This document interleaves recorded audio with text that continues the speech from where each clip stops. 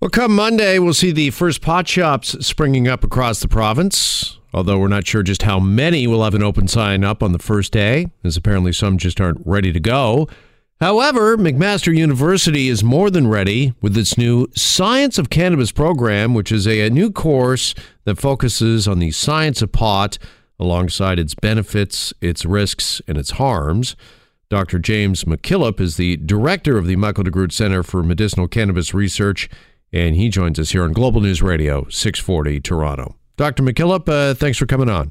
My pleasure. Good to be with you. All right. This is a fascinating course. And just first off, I wanted to ask you to start, just how many jokes have you heard from people who say, my major was marijuana, it just wasn't recognized by the school at the time? Many jokes.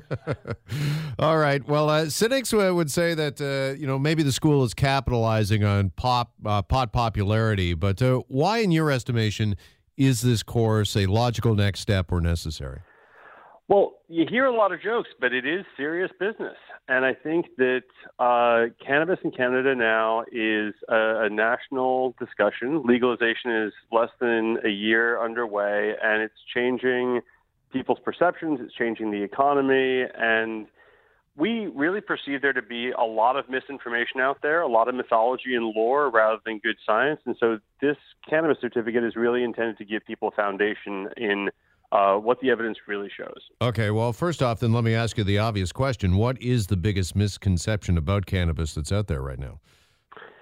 I wish I could say that there was just one misconception. I think that, unfortunately, what is a common theme is that people tend to be a bit over-optimistic about the evidence, and they tend to underestimate the risks that go along with cannabis use. So, to be sure, we're not, promoting a reefer madness perspective in which we think that cannabis is problematical for everyone. But I think we really try to take a more balanced approach and think about what are the risks and harms, what are the potential benefits, and how can we kind of balance the two.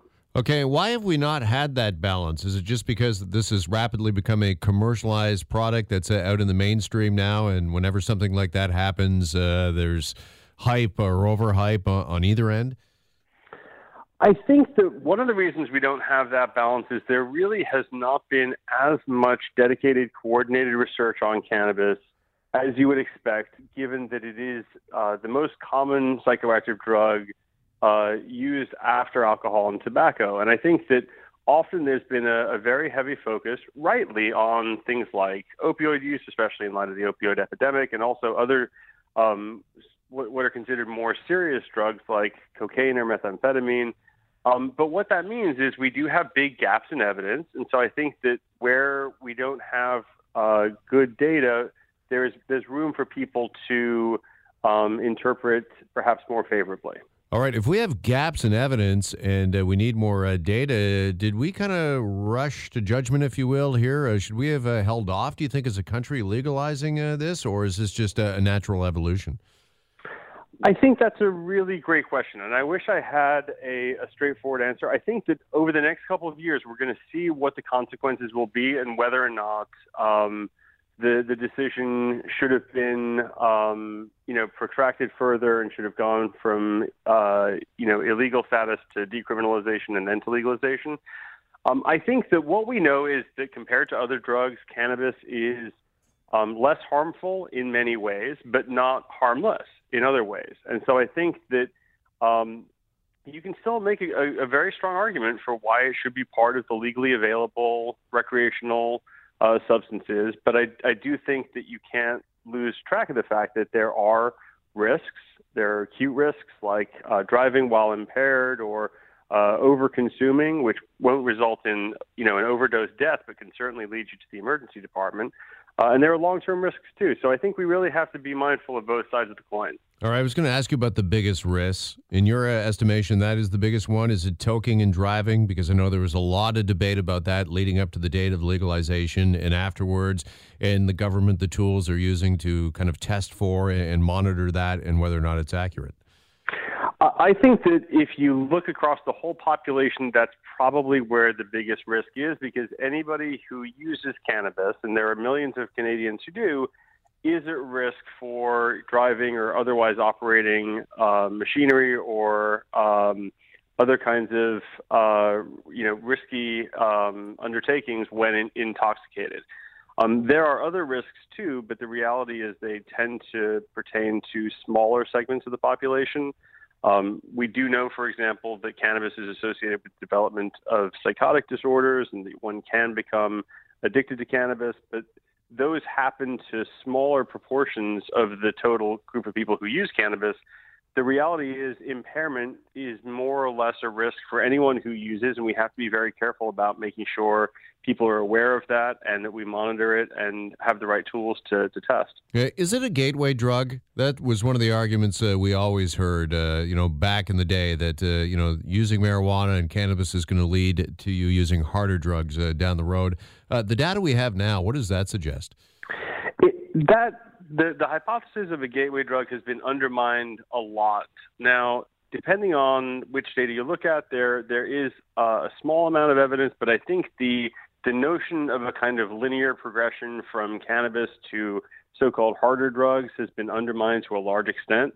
The reality is millions of Canadians have used and use cannabis, whereas a much, much smaller number of people use the other illicit drugs. So I think that if it was a kind of natural conversion, you'd see quite different patterns. And indeed, the longitudinal studies don't suggest that it is necessarily a gateway.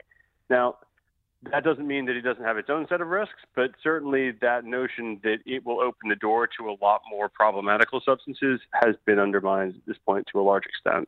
And on the other side, the benefits, the biggest benefit of cannabis, it's what you alluded to just a few moments ago when you talked about opioids. Is it pain relief? Is that the biggest benefit we've got from medicinal cannabis and legalizing it? That's a great question. So to me, the strongest evidence we have actually is not around pain, but it's in the treatment of pediatric seizure disorders, where there have been now several clinical trials that have shown benefits specifically of cannabidiol, a non-psychoactive constituent of cannabis, in reducing seizures. And that's pretty compelling data. It's led the U.S. FDA to approve a drug that's primarily using cannabidiol. There is also a lot of data on cannabis for pain, which is really important because many more people suffer from pain disorders than pediatric seizure disorders. However, it's not black and white. So there's evidence for some pain relief. There's also evidence that there are unpleasant side effects and other associated effects that are not ideal and lead some people to discontinue. So it's not going to be. It doesn't look like it's going to be a new panacea when it comes to pain, but certainly there is some promising signal there. All right, just finally, pot shops, brick and mortar shops are slated to open Monday in this province. We're seeing some reports that many just aren't ready. Just wondering if you foresee a day when, just like, practicing law or being a pharmacist, that you're going to need a degree, you're going to need to take a course such as the one your school is offering. Well, I certainly think that you're going to need to have education. I think that just like selling alcohol or operating or working in a casino, you need to have education among the individuals who are in storefronts to identify risks and be aware of the risks around cannabis. I don't know if that means that they all would need a full certificate on the science of cannabis, but I do think that you want to have an educated employee base in terms of distributing this product to the public.